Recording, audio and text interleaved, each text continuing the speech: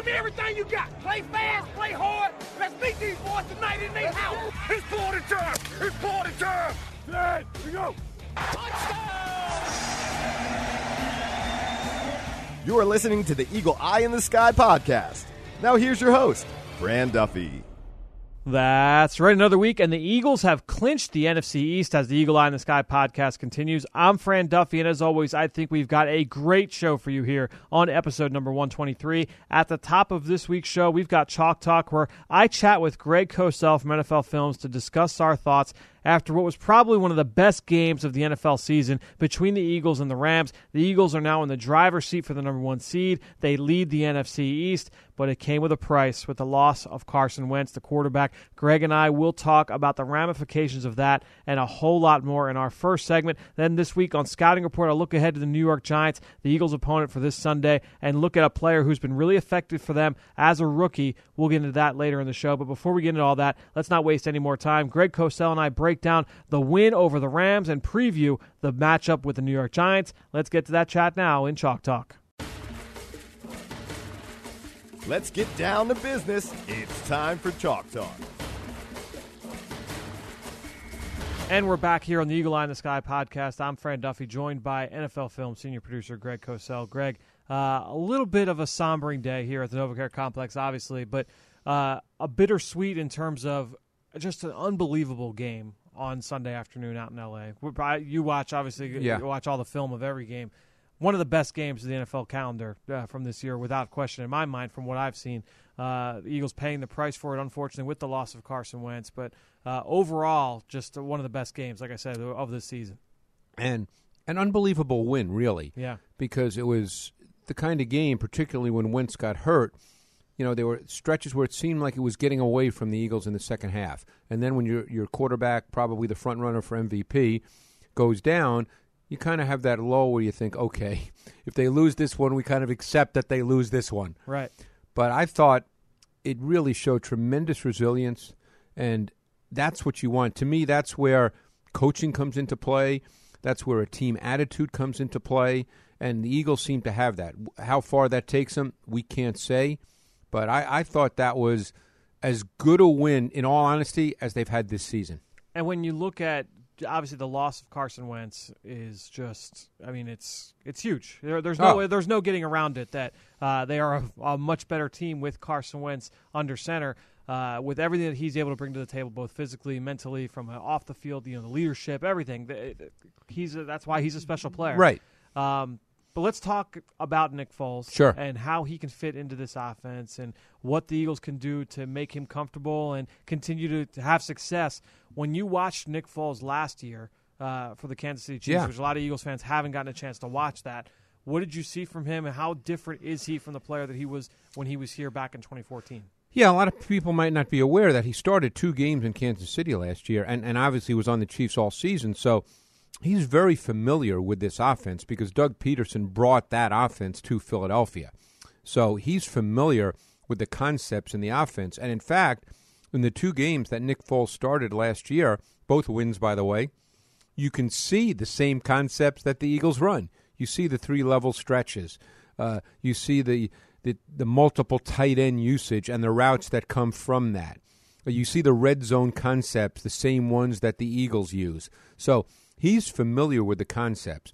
What I think is important for Nick now that he's the starter, and I think it's always something he's needed to work on, Fran, is he at times can be a little too deliberate.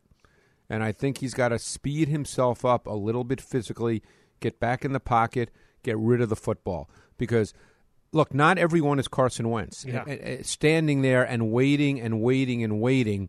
You know, that throw Wentz made to Torrey Smith near the end of the first half, Foles is not going to make that play. So we do have to understand that. Yeah. But he needs to be, in the context of this pass game, a timing rhythm player, and the concepts of this pass game do present those opportunities.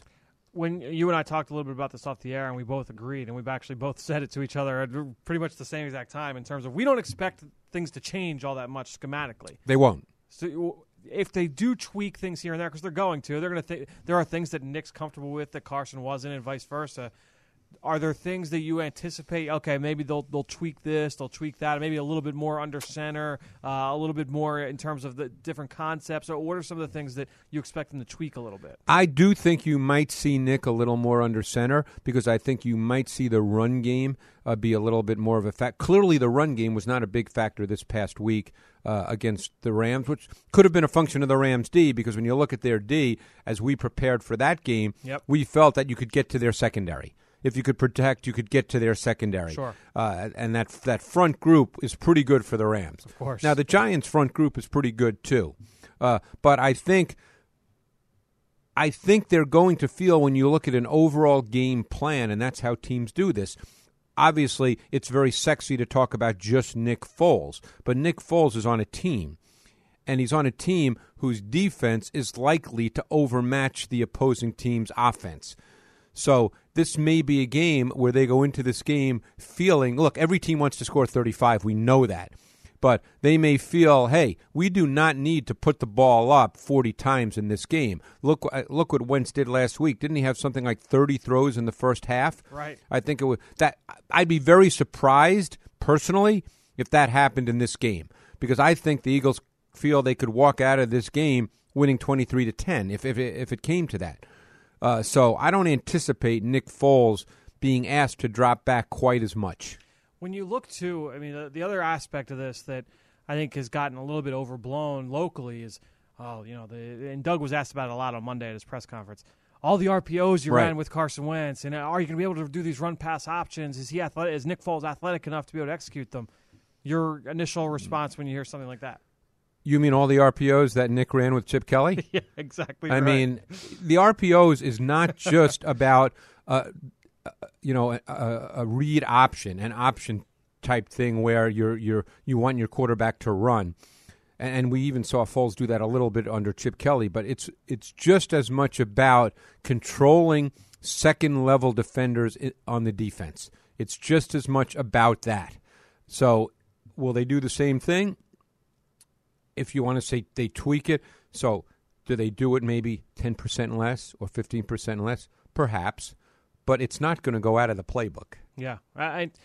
Look, you and I were together when we were watching the game last night, and I don't know if you noticed, but when you got the news that Aaron Andrews report and you said that everybody's shaking their heads walking out of the locker room, and you knew Carson Wentz was hurt, and it seemed like it was going to be significant, I was pretty down. I had my head in my head. And you did. I hadn't had that feeling, and it occurred to me when I was driving home.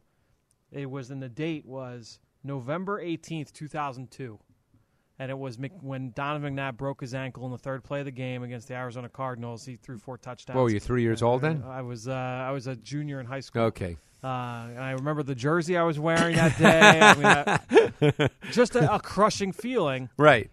But you go to sleep last night, I wake up, and you think, you know what? This team won the division. They're sitting in the driver's seat right now for the number 1 seed. If they win one of the next 3, they got a bye week. If they win 2 of the next 3, doesn't matter the 2. Win 2 of the next 3, you've got the number 1 seed. You've got home field advantage. So you got to win 2 games to get to the Super Bowl. Now you feel a little bit better about it, and then you look at it and you say, all right, everybody around Nick Foles you got to rally the troops. It's like Doug Peterson said today. You got to rally this team. You got to galvanize this team. And when you look at you look at the run game, you look at the offensive line, you look at the defense, you look at Fletcher Cox, all those talented players. If they can all just step their game, if they can all give 1% more, you're talking about this is still a very good team. You know how I feel about Carson Wentz. I felt that way watching him at North Dakota State. Yeah. So he's a great player. That's not the issue. But the Eagles' run game, top 5, I believe? Yeah. Eagles' run defense? Yeah. Where would that be? That was number 1. There you go. So this is not a bad football team. In other words, this team was not just Carson Wentz, as good as he is, and he has clearly a chance to be absolutely special. I mean, again, watching the game and listening to Joe Buck and Troy Aikman, and they obviously had a production meeting with Wade Phillips, and Wade Phillips threw out John Elway's name in comparing Carson Wentz to another quarterback. That's pretty high praise. Yeah. So we know Carson Wentz is special, but this is not a bad football team. So we'll see. The areas, to me, like the biggest thing you miss, obviously, with Carson on the field is his ability, and you call them the second reaction plays. His ability to be able to create outside of structure. Nick Foles isn't going to be able to do that. He won't do that. 99% of the quarterbacks in the NFL aren't going to be able to do what Carson Wentz could do when things start to break down in terms of creating, whether it's he's running to throw or he's running to run. You're going to miss that, and the Eagles need to kind of account for that. You got to find that yardage somewhere. To me, that's the area, number one, that they're definitely going to miss the most. And I think the other thing, and this is just something that Wentz, I think, is special at, and was at North Dakota State, because I remember we were fortunate to know that the Eagles were going to draft him number 2, and we were able to do pieces on Carson Wentz getting North Dakota State footage, and we saw how great he was before the ball was snapped. I think for a young quarterback, he's really special. Now, I think Nick Foles will have a pretty good feel for that because he knows the offense, but I don't think it'll be at the same level as Carson Wentz. And I know this is a cliche, but coaches really believe this, Fran. The key for Foles will be not to try to do things he can't do. We've seen Wentz get out of really bad plays after they start because maybe the pressure gets there or whatever the Somebody reason. Falls down, something happens. Yeah, like the throw he made to Jeffrey, which was just unbelievable. I think it was a third down play this week. Yep. Foles won't do that. Yep. So the thing with Foles is if that happens, if the pressure gets to him, or if he doesn't see a clear picture, or if the receivers are covered, you know what? Throw it away. Get out of the pocket and throw it away. Take a sack if you have to. This team is good enough defensively, particularly in this upcoming game against the Giants, that their defense should be able to win this game as long as you don't turn the ball over. And I know that's cliched, but that's the way coaches feel. When you look at the rest of them, before we get to that matchup of the Eagles' defense against this Giants' offense, the run game. Yeah. Moving forward, do you anticipate? Obviously, they're not going to do different things in terms of schematically. They do a lot already. They do a lot as it is. I expect that you're going to start to see maybe more of an emphasis on the run game moving forward. You could. Do you anticipate a situation where if it's a close ball game that Nick Foles is throwing the ball 40 times in a game? I would not anticipate that. Yeah. Obviously, Doug Peterson does come from the Andy Reid coaching tree, and we've seen Andy over the years do that when we thought maybe he shouldn't. Yep. So it's tough to answer. But I think Doug has shown a pretty good feel for that. And I think, again, I want to go back to this week because I think this is an important game for not only the Eagles but for Nick Foles. Yeah. So I think you have to play this game based on your opponent. It's the old Bill Belichick philosophy. You're playing the Giants this week. We're not worried about the first-round playoff game right now. We're worried about the Giants this week. So how can this team get its footing with Nick Foles at quarterback against the Giants? I think the run game's critical. And I think Foles, I would not ask Nick Foles to drop back 40 times in this game unless the game is totally fluky and all of a sudden you're losing 24-14 in the third quarter. But I don't see that kind of game playing out that way. You take those RPOs out of the equation in terms of they don't. I wouldn't necessarily count them as dropbacks because it's going to really it's a run pass option. It could be a handoff just as easily as it could be a quick slant to an open receiver. But yeah, I would anticipate that they're going to try it. I mean, look, Doug's done a great job all year of focusing on the run. They're in the top 5 or 6 right now in terms of run pass ratio. So I'd imagine that will continue to a certain extent. Now. You mentioned that this matchup with the Giants. The strength of that Giants defense is up front. Up front. And you have those 2 DNs. You've got the 2 guys in the middle, and Harrison and Dalvin Tomlinson, and they've got the ability to create pressure. When you look at this Eagles offensive line, another game where they allowed Carson and then Foles took a lot of hits too in that fourth quarter. Yeah. How does this Eagles offensive line match up against this New York front 4? That to me is a little bit of a concern because obviously we see some issues at left guard now. Yeah. That's a concern. And we don't know what that looks like moving forward. No. In terms of injury. Yep. Right. So we don't know who's going to start at left guard right now. So that's a little bit of a concern. You and I think, feel the same way about Big V, that while he's serviceable, that he can have some bad snaps. So, again, this brings you back to the run game. Yep. Because the last thing you want to do in a game like this is have negative plays. You don't want sacks, and you don't want Foles under pressure starting to force balls. Right. So, in some ways, you want to run the ball, and even if it's not sexy, and even if they don't put up the 30 points that they're averaging more than 30 now after yesterday, you want this game to be played almost a sense of containment. That's why I keep mentioning this game is so important to get their footing with a different quarterback. Yeah, to me, it's important too that this offense has 3 games. They've got the playoff game in hand. I feel confident they're going to win at least 1 and probably 2 of the next 3 to secure home field, and all they need is 1 to get a bye. To have those 3 games where now you can really kind of get comfortable with what works, what doesn't, what does Nick feel comfortable doing offensively, that's a luxury to have at this point that no question. A lot of teams wouldn't necessarily have. I tell you what I'm going to find very interesting over the next 3 games starting this week is if they do choose to run it more, what the rotation in the backfield will be. Yeah. Because, look, I've never played running back, but I've been told by coaches, by players, that playing running back is much like playing quarterback. You need to get a rhythm. And I wonder if they feel that they need to run 35, 38 times in a game, if one back is going to get, 19, 20, 21 carries. This was the game, remember, Week 3, where coming off the Week 2 loss against Kansas City where LeGarrette Blount didn't get any touches, they came out and they ran the ball with authority against New York. Right. And it wasn't just, they busted a long one here and a long one there. It was very consistent, not just LeGarrette Blount, but Wendell Smallwood got a bunch of carries. That's Corey right. Clement got a bunch of carries. This was Corey Clement's kind of breakout game was Week 3. So I think they probably feel pretty good about being able to run the ball and trying to show that they can run the ball against this defense. I would agree with you 100%, and I would have to believe that will be a major part of the game plan. And having Zach Ertz too will be big too. Hopefully that he's back in if he clears concussion protocol. Let's go to the other side. And I think that, you go to the last 4 games with this Eagles defense. Obviously, they've performed, on the whole, very, very well. I think the overall reaction coming out of this game against the Rams, you and I leaving the building last night was, man, the defense, it didn't have their best day today. And it's clear, they didn't have their best day. But going back and watching the film, you and I both thought the same thing. Watching the film, you didn't get the same feeling. No. That it was this just terrible performance that led to a bunch of points against the LA Rams. No, and I think there were specific plays that were problematic, but I didn't get the feeling watching the tape that they were just getting killed play after play after play after play.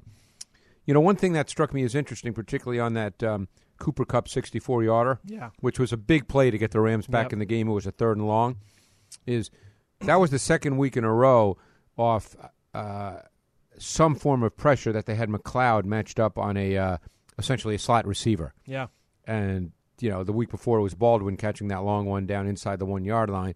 And this week it was Kupp catching the 64-yarder. So, that's something coaches take a look at because, McLeod, who I think is a really good player, but, he's not a man-to-man cover guy. Right. When he's in man coverage, you're expecting pressure. Yeah. So that's just something they'll take a look at. But I agree with you. I didn't feel watching the tape, and there were a couple of Gurley runs where they clearly got gashed. But there were also a couple of Gurley runs where I viewed it more as poor defense in the sense that guys were in position and didn't make a play as opposed to getting blocked and driven out. Right. Yeah, where guys are in position to make the play, now make the play. Now make the play. Right. And didn't make it, not because they were blocked and driven out of the point of attack, they just didn't make the play. Yeah, and that's exactly how I saw it too. And you made the point last night we were watching the game. I think it was the Rams had scored like 21 points at this point. And you said, you know what? They haven't done anything consistently to the point where you feel like there's a sustaining element to their offense. The first touchdown came off the turnover where they had the ball in Eagles territory. Right. The second one came off of it was on the drive with the Cooper Kupp catch and run, which is kind of a fluky play. It counts. And it counts. Yeah. And points are on the board. Right. And the third play was the pump for a touchdown. So you kind of look at it and you're like, all right, well, we kind of gave them. They only ran 40? They ran 49 plays. Yeah. The Eagles ran 94 plays on the Texas Tech offense game. I hate when I have to watch that many plays. It was tough. I hate it, especially knowing the result with Carson. It was bittersweet for sure. But no, I mean, I kind of felt the same way going back and watching the defense. And Fletcher Cox, I know. You look at the numbers in terms of the last 4 games. I think it's over the last 5. He's got 1 sack. Holy smokes! I thought he killed Jared Goff on like 1 or 2 of those plays yesterday. That brings us to, I think, an important point about this game. It's something the Eagles have done throughout the season, particularly over the last. They've probably done it more over the last 6-7 weeks. is what we call that diamond front, the 5 across, where Yep. Cox lines up, head up on the center. And by the 5 across, they pretty much dictate one-on-one blocking. They did it 3 times in this game, and all 3 times Cox killed Sullivan, the center. Killed him. Didn't get a sack. Twice he hit Goff, once really hard. I got him really hard. Yeah. But, I mean, you will see that against the Giants because of the interior of their offensive line. First of all, you have to look at the play-by-play to see who they're even playing these days in the interior of their offensive line. Right. Yep. And it's not very good. So you will see that, and I think that's going to be a little bit of an issue for the Giants. I do wonder, though, knowing how the Giants like to play offensively, and the Eagles, remember going into that game, the Eagles' defensive line was viewed as one of the best in the league, and it still is, and the Giants' O-line, I think they gave up like 6 or 7 sacks in that previous week, the Giants, in week 2. So going in, everyone said, oh, man, the Eagles are going to they might get double-digit sacks. And they got 0 because the ball comes out of Eli's hands so quickly. So I'll be interested to see what Jim Schwartz decides to do in terms of a pressure standpoint. That's a coverage thing now. Yeah, no question. Because now you can't just let your corners play 9 yards off the line of scrimmage and let those quick game concepts just happen, like slant flat, which they ran in that Week 3 game. They must have run 15 of those. It was 20. like a preseason game. Exactly. Yeah. So you can't just allow them to run slant flat over and over again and have your corners play 9 yards off the ball. Yeah, it's going to be interesting to see, and you get Ronald Darby back. I think the corner, going back and watching that game today, which I went back and watched the Eagles defense against the Giants offense today from Week 3. The secondary's playing better right now than they did in that game. So I'll be interested to see how they match up on Sunday afternoon. Run game wise, they're a couple flashes here and there, but obviously not a strong run team right now. I'd be very surprised if the Giants sustain offense running the football in this game. Yeah, look. The other thing that Nick Foles will need is, and this team's going to need it if they're going to make a playoff run. The defense, which has played well all year round, without Carson Wentz, I think this defense needs to be consistently good to very good to consistently very good to great. And what you'd like to see. And I guarantee Jim Schwartz will preach this all week, as will each position coach. This needs to be a week for turnovers. Yeah. And how you get them, I mean, every coach says that. We just talked about the Giants' pass game. If Eli's going to do quick game, 3-step drop, quick 5-step, and the ball's going to come out, then you're not going to get a lot of pressure on him. So now what does that mean? That means from a coverage standpoint, you have to disrupt the routes so that when he hits his 3rd step, he does not have the throw. When he hits his 5th step, he does not have the throw. So now it's always pass defense obviously is always about a combination of your front / pressure and your coverage concepts. If there's quarterbacks who get it out, I remember having conversations a number of years ago with coaches who said, we're not going to try to pressure Tom Brady. Yeah. The ball comes out too quick. We're wasting a player. Yep. So you have to understand that that's what the Giants do on offense. So that doesn't mean you never pressure. There will be 3rd and long situations in the game. But in normal down and distance, you may not get to Eli Manning. So now you have to prevent him from making that timing rhythm throw. And you made a great point, too, about turnovers, because that's an area where – this defense, they've left plays on the field. We talked after the Seattle game about how on offense there were a lot of missed opportunities. Defensively, last week against L.A., on Sunday, there were a lot of missed opportunities. The one that stood out was two. Bradham right. Two. The second one was tough. Second one was tough. It was a great freaking play. Yeah, it was a great play. Lane. But the first one on the goal line.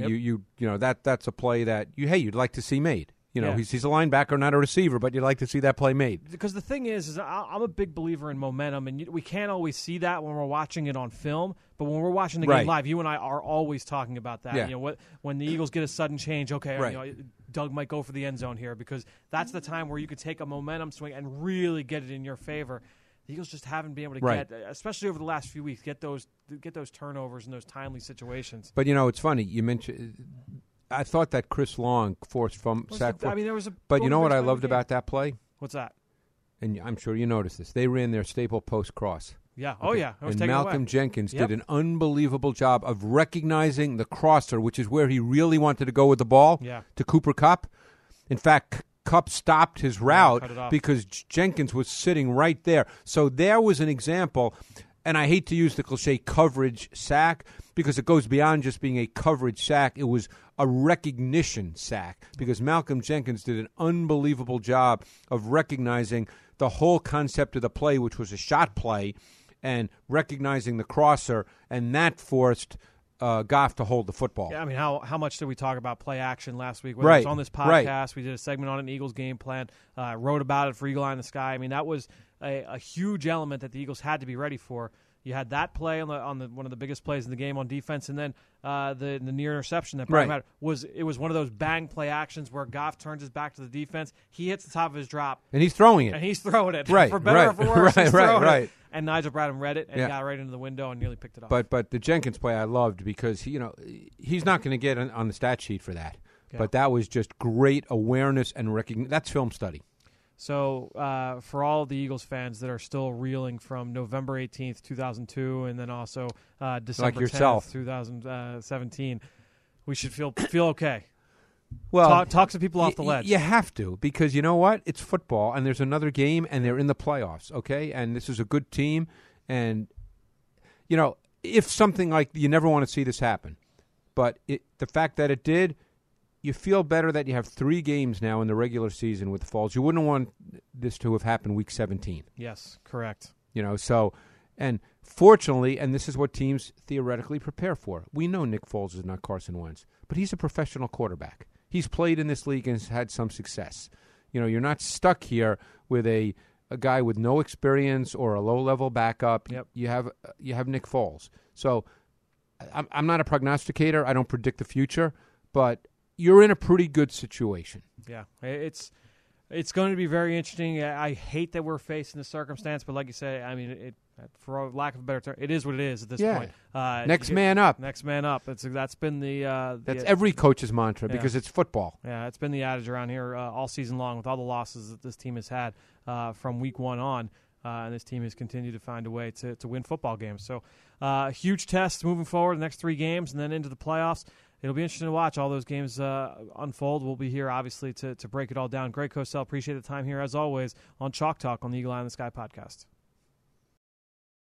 Great stuff from Greg, and you can follow him just like I do on Twitter at Greg Cosell. And while you're at it, I'm at FDuffy3. That's where I post all of the podcasts I'm a part of and all of our X's and O's content that we produce here at PhiladelphiaEagles.com. And I greatly appreciate everybody that promotes this podcast on social media. That is one way to support the show, but the other is to go onto Apple Podcasts or Stitcher and give us a rating and even leave us a comment. I wanted to give a shout-out to at Rich_Bobby on Twitter, who consistently, week after week, day after day, article after article, podcast after podcast, show after show, retweets all of our All-22 content. Appreciate you reading, listening, and watching to everything that we do from an All-22 perspective and all of your Eagles content on PhiladelphiaEagles.com. So thanks to Rich and all of you out there for your continued support of this show and all the rest of our podcasts on PhiladelphiaEagles.com. All right, let's keep this show going. I told you we would break down a rookie that has looked very good for the Giants so far this fall, a player that the Eagles will have to account for this week in our scouting report. Dim those lights. We're headed to the film room for the scouting report. All right, so this week in our scouting report, I wanted to break down a player who has looked really good for the Giants, and that's the rookie tight end, Evan Ingram, who coming out of Ole Miss last year in the spring, you really knew was going to be a game breaker at the tight end position because he's got the athletic ability to get down the seam. He was an all-SEC performer. He went down to the Senior Bowl, and you saw, this guy, he's almost a big wide receiver. Just the way that he moves, the way that he runs routes, everything that he did, he does at a high level and in a really dynamic tight end class, which this class was. To me, he was one of the best, and he played a certain kind of way, but I thought he could be a 3-down type of player. And let's get into the scouting report on Evan Ingram because he was a dynamic player. 6'3" and 3/8, 234 pounds. He had pretty big hands. He had pretty long arms, very productive at the college level. 42 starts for the Rebels, 162 career catches at over 14 yards per catch. So you kind of saw the ability to be productive in space. His athletic testing numbers at the Combine were downright silly. He was a 3-year starter in that shotgun spread offense for Hugh Freeze, lined up mostly in the slot or as a wing, but he did get some reps in line. He did get some reps as a fullback, short and a skinny frame. built like a receiver with long arms, explosive out of his stance, gets to top speed in a hurry. He's got great speed down the seam, and he is a threat in the open field, can stretch defenses vertically. Overall, a great athlete for the tight end position. I mentioned his combine performance, but on tape, you saw the ability to separate. He's a very good route runner for a college tight end. He can step on a DB's toes and separate at the top of his stem, showing the ability to sink his weight and separate with great quickness and burst. He sells wheel routes really well, and he does a really good job on double moves. I saw that in college, and right now he's one of the best stick nod route runners at the tight end position in the NFL. What's a stick nod? When you sell the little stick route, which is a little option route where you could sit down or break to the outside on an out route. He sells that route so well and then just sticks his foot in the ground and gets uphill. And now all of a sudden he's down the field for a 12, 15, 18, 20-yard gain. He's got the ability to be a threat down the football. He plucks the ball away from his body. He's a great yards after catch weapon because of that speed and his ability to make people miss. When he's in space, he's got the ability to latch onto a defender. And that's the thing. I thought his ability as a blocker was a little bit undersold. He gave effort as a blocker. Was he a big dominating mauler at the point of attack? No, but he gave good effort. He just wasn't an effective overall lead blocker or drive blocker at the point of attack. But they find ways to get him involved in the run game. He wasn't necessarily a jump ball threat down the red zone like you would see a guy like a Zach Ertz either, and he's not a guy that's going to go up and necessarily win all those contested one-on-one type of battles. Did have a couple drops here and there during his time, although, like I said, he was the focal point of that passing game. Overall, this kid is a dynamic player. I wrote down a dynamic weapon in the passing game. Believe he's a little bit underused in that offense at Ole Miss, but a threat to change the game at any point in the NFL level. That's how he'll be used in the NFL. He's not going to be a big man's tight end, but with the right coach, he will be very, very effective. And I wrote down he'll be a potential star in this league. So Evan Ingram has been kind of the go-to weapon for the Eli Manning in this passing game. You've had the circus of wide receivers and guys kind of shuffling in and out of the lineup. I do think that you're going to see Evan Ingram get his share of targets in this game, and the Eagles have to find a way to keep him under wraps. Whether that's Malcolm Jenkins, whether it's Rodney McLeod, whether it's Corey Graham. You're going to see the linebackers involved with him as well. I think the Eagles are going to really have to make sure that they keep him under wraps in this game. All right, I think that'll do it. Another show in the books here for the Eagle Eye in the Sky podcast. Great stuff from Greg Cosell and all of you out there listening, whether you're on Apple Podcasts or Stitcher or iHeartRadio, TuneIn, Spotify, Google Play, and, of course, on PhiladelphiaEagles.com and the Eagles mobile app. Thank you. And one more time, please, take a few seconds, go rate the show, leave us a comment. Do not be afraid to leave a question on there, too, because I'd love the ability to answer it here on the podcast. All that being said, I think that'll do it. Another show in the books here on the Eagle Eye in the Sky podcast. For everybody here at the NovaCare Complex, I am Fran Duffy. We will talk to you next week.